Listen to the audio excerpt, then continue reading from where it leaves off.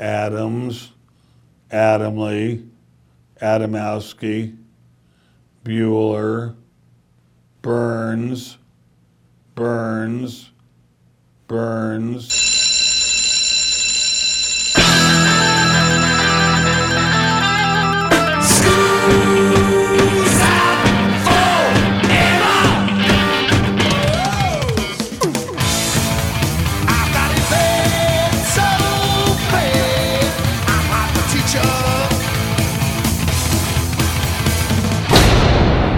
Hey, Joe, where you going with that mic in your hand? It's time for school, Rock School, with your hosts, Dr. Joe Burns. So, Christy, why is the song called Four Sticks? Hopefully you know this. John Bonham was playing with four sticks. There you go. Class is in. This is the Rock School Radio Show on the Rock School Radio Network. My name is Joe Burns, and I'm sorry, but Tammy is not with us today. And if you're a sharp-eared listener to this show, you probably know what that means. We have an interview with an author today. Her name is Christy Hallberg, and the book is titled Searching for Jimmy Page. It's a work of fiction, but is rooted strongly in the history and the locations that are associated with Led Zeppelin, specifically Jimmy Page, thus the title. Plus, I found it to just simply be a good book. So for an hour today, Christy Hallberg, author of Searching for Jimmy Page on Rock School. On the phone with me, I've got author Christy Hallberg. Hallberg, which one is it? Which is the correct pronunciation? Well, think about it like this. If you're walking down a hall and you hit an iceberg, Hallberg. Again, hit an iceberg again. Wow, Yep. How very Titanic of you. You, Christy, are the author of the book Searching for Jimmy Page. And look, I'm going to give you what is so essentially a backhanded compliment. Just let me get through it before you tell me to drop dead, okay? Oh, dear. Okay. I don't really like reading fiction books. And you are not the first person who's interviewed me who said that. So that I'm not hearing this for the first time. Oh, good, because I'm of the opinion my reading has to lead to something. It's got to be part of a lecture. It's got to be a show, what have you. So when you sent me this book, I always take the books. And I said to myself, what I'm probably going to do is end up reading 2 chapters, calling her back and politely thanking her for her submission to the Rock School Radio Show. I got involved in this book, and that's saying something for you. I really enjoyed this. Oh, right. Well, that's terrific. I'm so glad. Now, once again, it's called Searching for Jimmy Page. And what I found interesting about the book was how it discussed how music and a parent's love of music, and we're going to talk about that as well, it molds and shapes and has an effect on people. So let's get into this idea that when you're talking about this, it reads dramatically autobiographical. And when you read the coda, and by the way, coda instead of epilogue, oh, I get it, Jimmy Page, right? So yes. When you read it, you seem to describe a woman who's pictured in the back of the book. Is this autobiographical? There are elements of it that are. I think every novelist's first novel is highly, or at least in part, autobiographical. It's still fiction. The overriding story is fiction. But yeah, there are a lot of autobiographical elements in it. I did notice also that you used news stories, i.e. Jimmy Page with a young woman and she happened to be pregnant. Your timeline equals actual events. Is that when you started off, did you put this at a date in a year just so everything would line up through it? Well, yes and no. Luna, the main character, is the same age I am. So we both graduated high school in 1988. And that was an important year for me. I was such a big Led Zeppelin fan from the time I was 15. And, of course, they broke up before I was ever able to get into them. They broke up in 1980 when I was, 10 or 11. And so I knew that Jimmy's first solo album, Outrider, was coming out in 1988. And I wanted that to play a role in this story. So it's no accident that it was set then. In the year that Outrider came out. Did you like the Outrider album? I did. I mean, obviously, I didn't like it as much as Led Zeppelin's work, but I was so excited that he was putting out something, because it had been a while. I mean, he'd done a couple albums with The Firm, and he'd done the soundtrack to Death Wish 2, but he really hadn't done a whole lot in the 80s. And so I was really excited about it and did like it, yeah. Yeah, the first thing out of my brain was that why is she using the Outrider album when The Firm...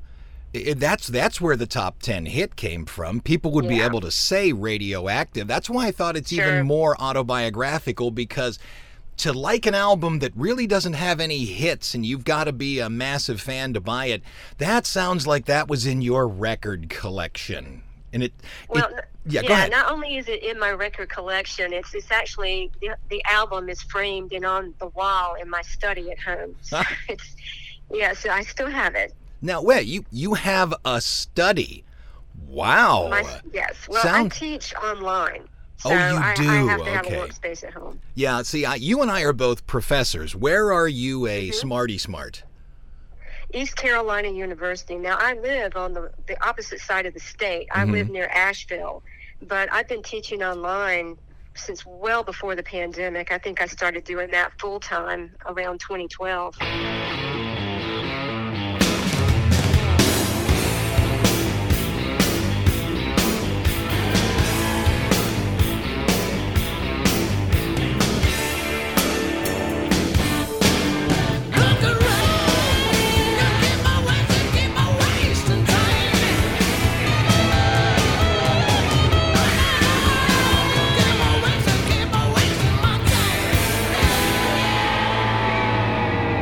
One of the big things that happened to Luna, once again, the main character, which I think is you're just not telling me about it.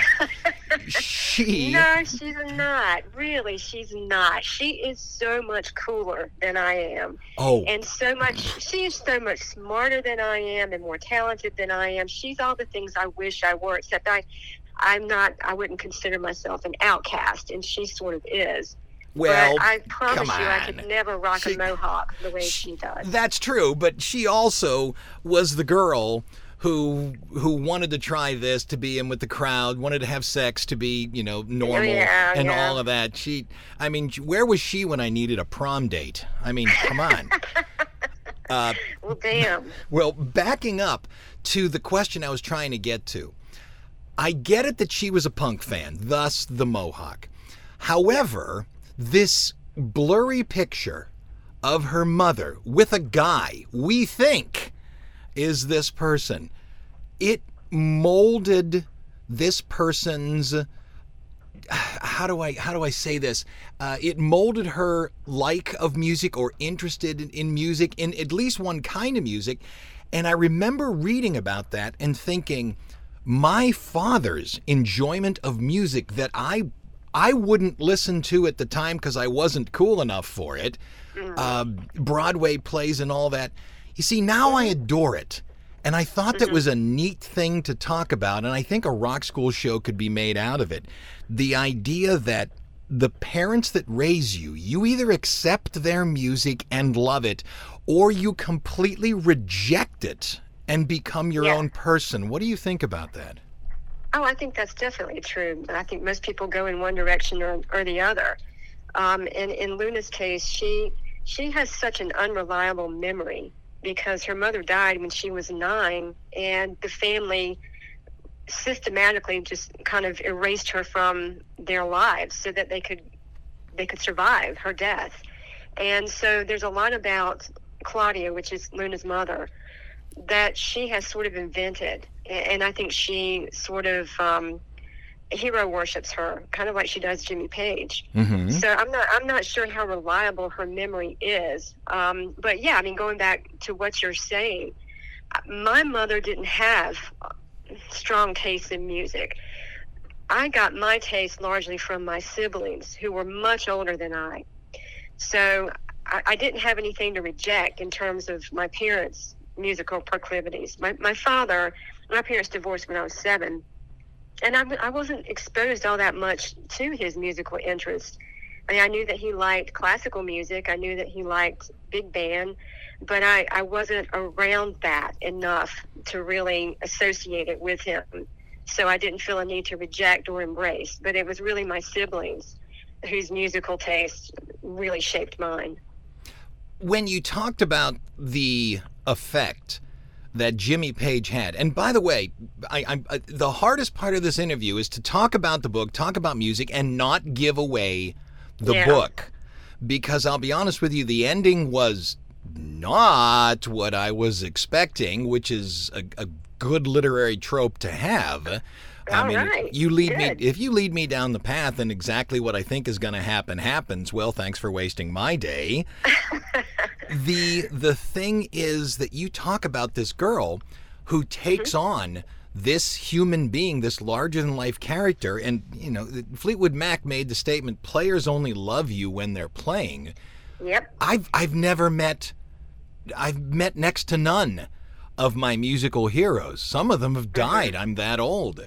Why do we internalize these human beings? They're not gods, but for some reason we internalize them.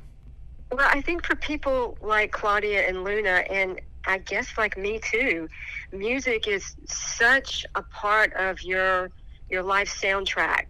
You know, for people who worship the music, who for some reason or another just take it on as a character trait or something that informs their life in some way. And not everybody is this way. But the people who really gravitate towards that, or any art form really, then you tend to make heroes out of the people who create it, because it is such a sacred thing. And I play around a little bit with that in the book, the idea of the music and the artists who make it as being this kind of combination of the profane and the sacred. And that's the closest that I can come to an explanation for why we do that. It's just the art form means so much to you that you've elevated it, and therefore the people who make it are elevated.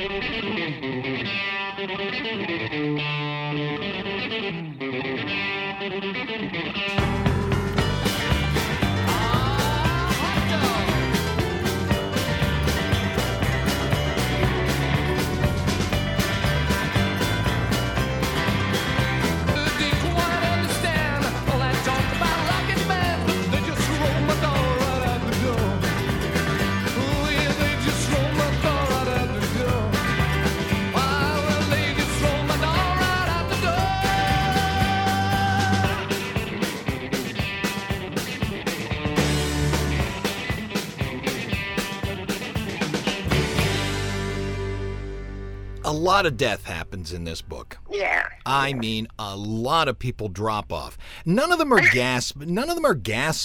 It's they're older. They're to die. The mother was a bit much, but we don't go through that death. Right. And Ecclesiastes 6:10 from the Bible, obviously, keeps coming up. Do you know it off the top of your head? I have it written here. That which hath been is named already. I'll say it like the grandfather would say it. Okay. Well, that's what the great-grandfather recites from the Bible right before he dies, and that takes place at the very beginning of the book. And it kind of sets a lot of the themes in motion, I think. To me, that Bible verse raises the question or presents the problem. How much of who we are is already determined before we even get here? How big of a role does providence play in shaping who we are or in determining who we are? And then how much of a responsibility do we have to figure out who we are or to create who we are?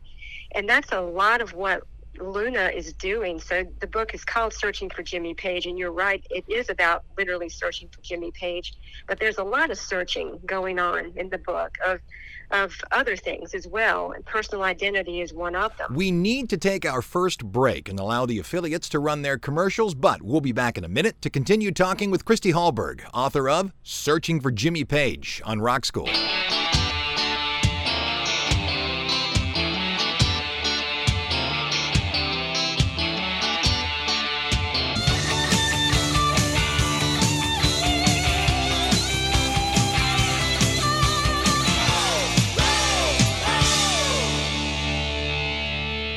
you have about 2 or 3 reoccurring metaphors, or what I'd call them, which I thought was funny because the title is not a metaphor. Somebody is literally searching for Jimmy Page. One of the things you kept doing was juxtaposing, and I see this in rock and roll all the time. You were juxtaposing this idea of the devil and goodness, God, if you will. And there was a rather predominant section in the book where Page was shown, and one person saw him as the devil, and the other person said, no, look at the light from him. Is that what music is, especially a band like Led Zeppelin? Are they rock and roll. both? Yeah, they're rock and roll. You're right. That crystallizes rock and roll to me, that confluence of the sacred and the profane. And I think that is also part of Led Zeppelin, and particularly Jimmy Page's mystique. And it's one that they've really cultivated too.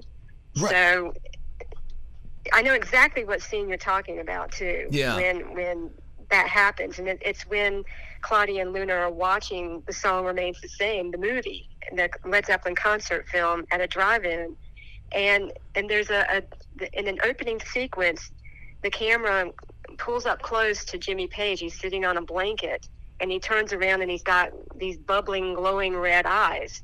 And then later on, you just see him as this ethereal figure on stage, and that juxtaposition has always been fascinating to me, not just with regard to them and him and their music, but just in general. I'm interested in that kind of ambiguity. By the way, you wrote about something that a lot of people just think is the greatest thing in the world, and I have always thought it was one of the dumbest things in the world. You went on for a page and a half about, and then somebody handed Page a violin bow, and he played the guitar with it. I got to be honest with you, I've seen that section of the movie, and I've seen him do it in other concert films and such, and I have always found it to be the most boring thing in the world. Get back to playing a song. What is so great about that? I think it goes back to that whole mystique, and he certainly wasn't the first one to do that, but he's probably the first or the most famous rock and roller to do that. But I think it centers around that kind of mystique that has followed that band, that they made that kind of Faustian bargain with the devil, that goes back to Dr. Faustus and then blues legends like Robert Johnson. There's that hint. Well, it's more than just a hint. That kind of nudge, like there's something kind of evil going on here. So that always is kind of like a subtext in their music, and I think that part of that is, I guess Jimmy would probably say, no, I'm just interested in the sound, kind of like playing the theremin. But I think there's an image that goes with it. Explain to me, like, if you said, even to a Led Zeppelin fan, name your favorite top 10 Led Zeppelin songs. Look, name your favorite 10 Led Zeppelin songs and make sure you name every song but one on Led Zeppelin 4. I still don't think they would name the song 4 Sticks. Yeah. Why such an obtuse tune? I have always loved that song. I think it gets buried on that album because that album is such a monster. But to me, it's such an interesting piece of music, and it's so rich with imagery. I mean, a lot of their songs are, but that song with the images of rivers running dry, running red, and the pines crying in the night, and the owls crying, and that juggernaut of the guitar, and then that primal beat of Bonzo's drums, and then that primeval wail of Robert Plant, and then there's those different energies that go on in that song too. Like in the beginning, it's just really hard and very masculine with the energy, and then it kind of shifts into this more feminine flowing kind of feel, that dun dun dun dun dun. So there's a lot going on with that song that has always grabbed me. That would be the one that if you, on a rainy day, if I'm feeling sad or something, that's the one I'm gonna go play. I was always that way feeling about Led Zeppelin. Yeah, they're a hard rock band. Some say heavy metal. The thing is, half of their songs are acoustic. Right. And half of those songs are these slow, calm, as you called them, feminine songs. It's just the hard, fast movers in 7/8 time are the ones that everybody sort of gloms onto. Right. Yeah, I think the people who are primarily interested in heavy metal gravitate towards their harder songs and then think of them as a heavy metal band. I've never thought of them that way. They're so eclectic. There's so much going on with that band, that I don't think you can pinpoint them into one genre. Yeah, they don't fit in a box. That's absolutely for sure. So, Christy, why is the song called Four Sticks? Hopefully you know this. John Bonham was playing with four sticks. There you go. Perfect. 2 sticks in each hand, which is why it sounds so much larger than it actually is. 2 hits becomes 4 hits.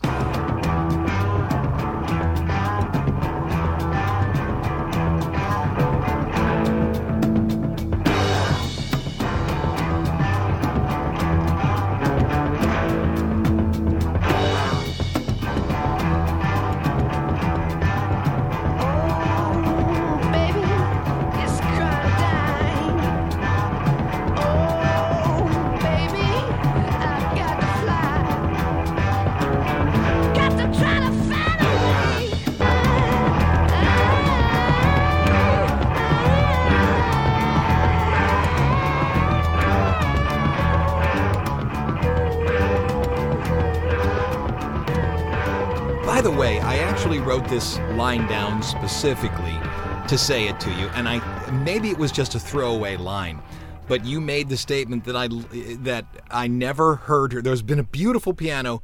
I've never heard her once play that piano.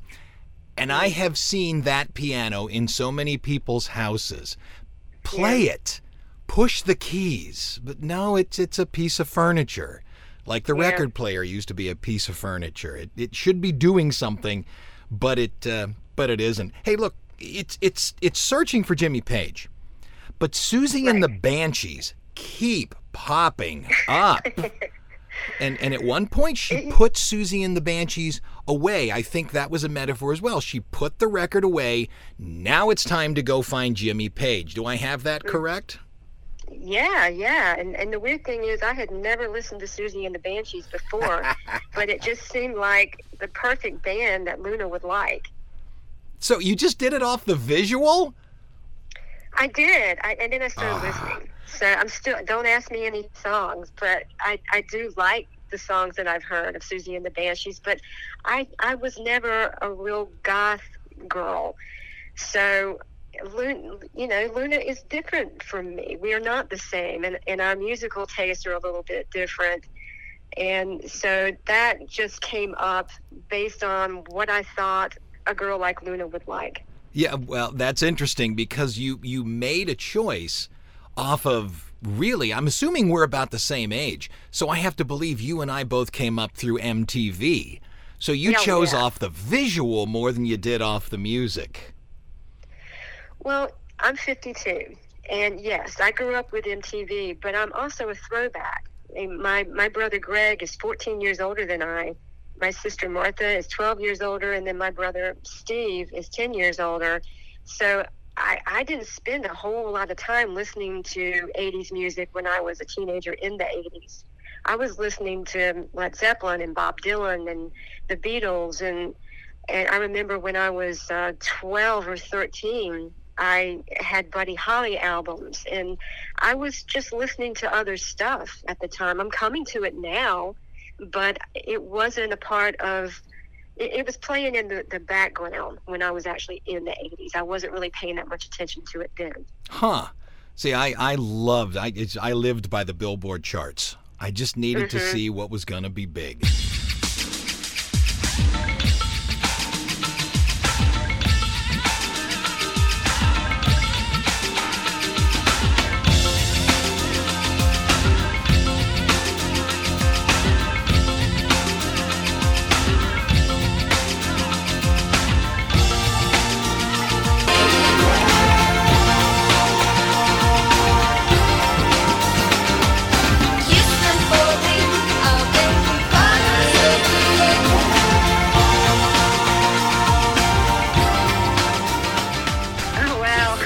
when she makes it to London, because that's where Jimmy Page is.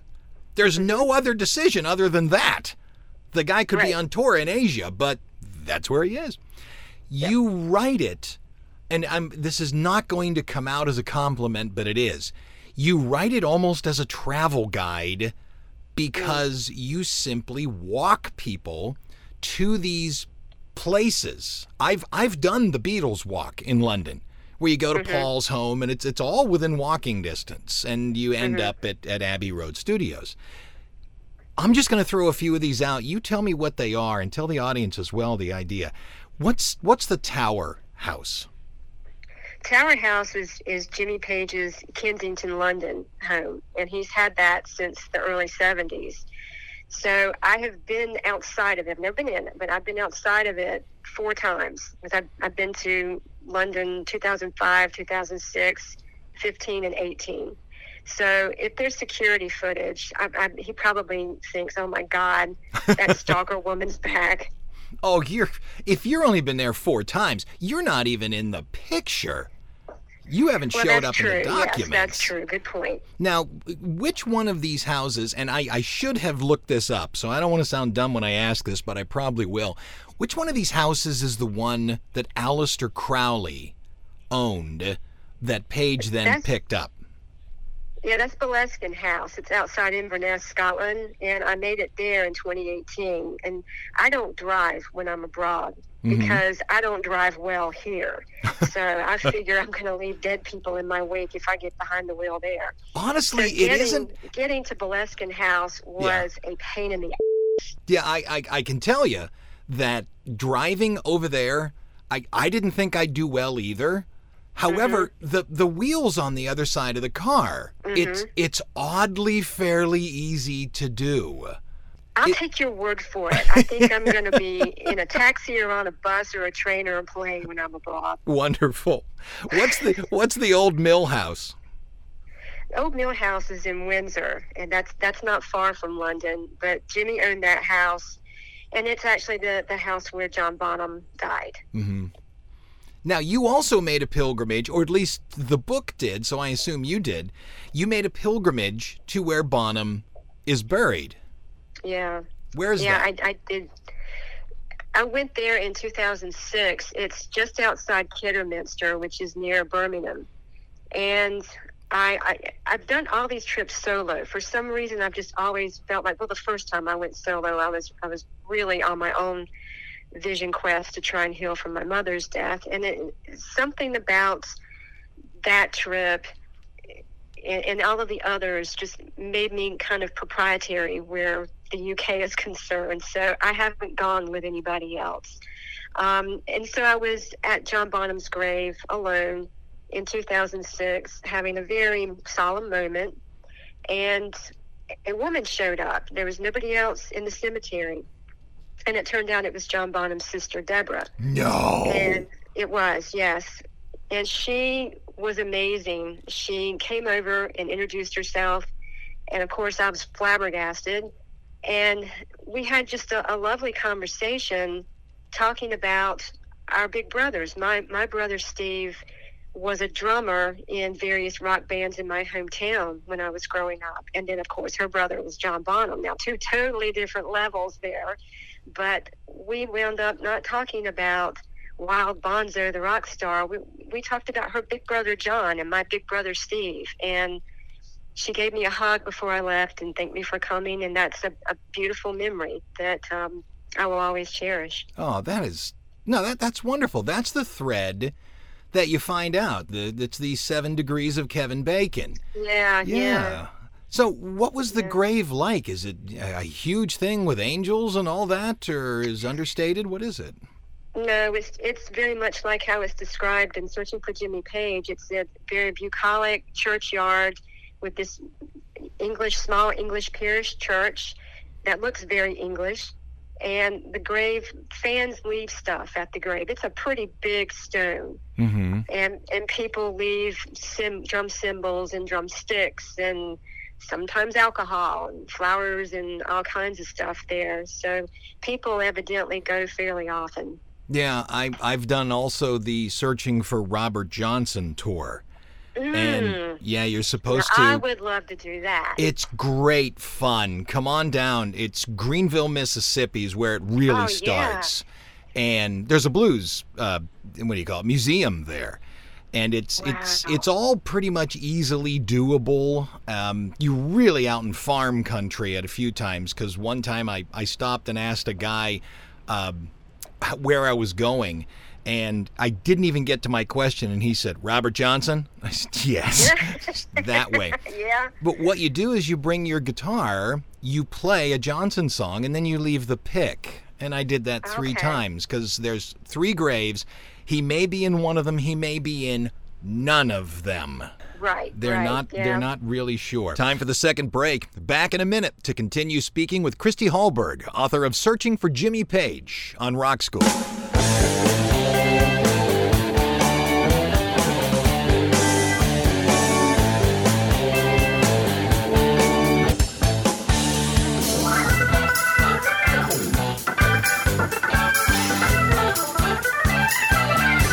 Now, let's get to this. Now, I'm going to argue with you on this one. Headley Grange. Okay, go for it. Headley Grange. You must have been able to go in because the character got to go in. Have you been inside of Headley Grange? Yes. I tracked down the owner online before I returned to England in 2015 and explained to him why I wanted to go. The first time I went to England in 2005, it was to try and heal from my mother's death. In 2015, that trip was about trying to heal from my husband's recent death of cancer. And so it felt like, I was going to leave 10 years to the day that I'd made the first trip. So there was a lot of symbolism there for me, and I wanted to go to Headley Grange, and so I didn't want to be one of those people who does what Luna does and just shows up and climbs over the gate. So I wrote to him and told him my story, and he wrote me back and invited me to come. So I did get to go inside. Do tell the audience, if they don't know what it is, do tell the audience what is Headley Grange. Headley Grange is this old manor house about an hour's drive out of London. I think it's near Liphook. And bands would rent the place and record. I think Genesis was the first to actually rent it and record in it. But it's got this expansive entryway and a stairway, the Stairway to Heaven, that goes up 3 stories. And so Led Zeppelin convened there in order to write. Well, I mean, they'd already started writing the album at Bronyar. A lot of the songs that turned up on Led Zeppelin floor were either started at Bronyar or some of them were started at Headley Grange. And not all of the songs on Led Zeppelin 4 were finished there, but they did record a lot of stuff there. And Jimmy, as the producer, made use of that expansive entryway. He would hang mics over the banister, and Bonzo set up his drum kit in that area where you could get that ambient sound. Mm-hmm. So, and supposedly Robert wrote most of the lyrics to Stairway to Heaven sitting in front of the fireplace in the parlor, which I got to see. So it's just kind of this Led Zeppelin mecca. Well, I want to ask you if you believe, indeed, I get it, it's an expansive stairway, but that sounds to me like a Headley Grange made-up story. That's the Stairway to Heaven. It's too great a metaphorical line to have been a physical set of steps. Do you believe that? Do I believe it's the actual Stairway to Heaven? Yes. I'd have to believe in heaven first before I could believe that. Ah, there you go. Well, that kills that little bit of the conversation right there. Yeah. The thing about Bonham's drums, and I teach audio classes, is that he didn't have every drum mic'd. He used what's known as a Glyn Johns method. The gentleman's name was Glyn Johns. Yeah. And the selling point was that you didn't mic the drums specifically, you mic'd the space. And inside of Headley Grange, you would have so much more of a space. So much like the 50s doo-wop groups that would sing their songs in a subway bathroom because the reverb was so amazing. Yeah. That's the way they would get these Moby Dick level drums because of the size. And what they would do is have microphones that recorded the room. And the farther you moved the microphone away, the more reverb and room, and the closer you got it. So when you hear these bands that have these drums that are so pristine and perfect, they're miking every drum. And I'm sure they're using these different things to make them bigger. But the original Beatles songs were simply recorded with a single microphone over top of the kit. Yeah. And John Bonham, this Glyn Johns guy, turned his drum kit, which wasn't monstrous. He wasn't, Keith Moon. And the kit was just, you mic'd the space. So it sounded like, instead of a drum itself, it was a full kit in a space. And it's hard to get across until you played, like I played for my students, John Bonham's drums and the drums from the group Boston. And you can really do that. Play a Boston song and then play Four Sticks or Moby Dick. And you're going to go, oh, I hear it.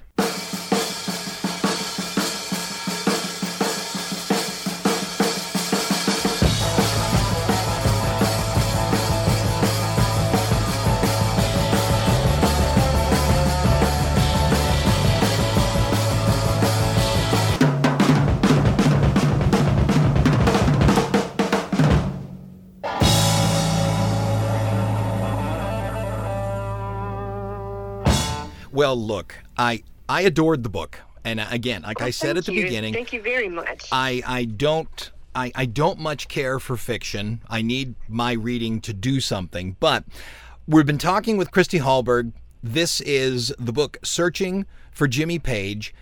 Look, it's only about 300 pages. In fact, it's a little less than 300 pages. It's a very quick read. However, it's dense, and it says the F word a lot.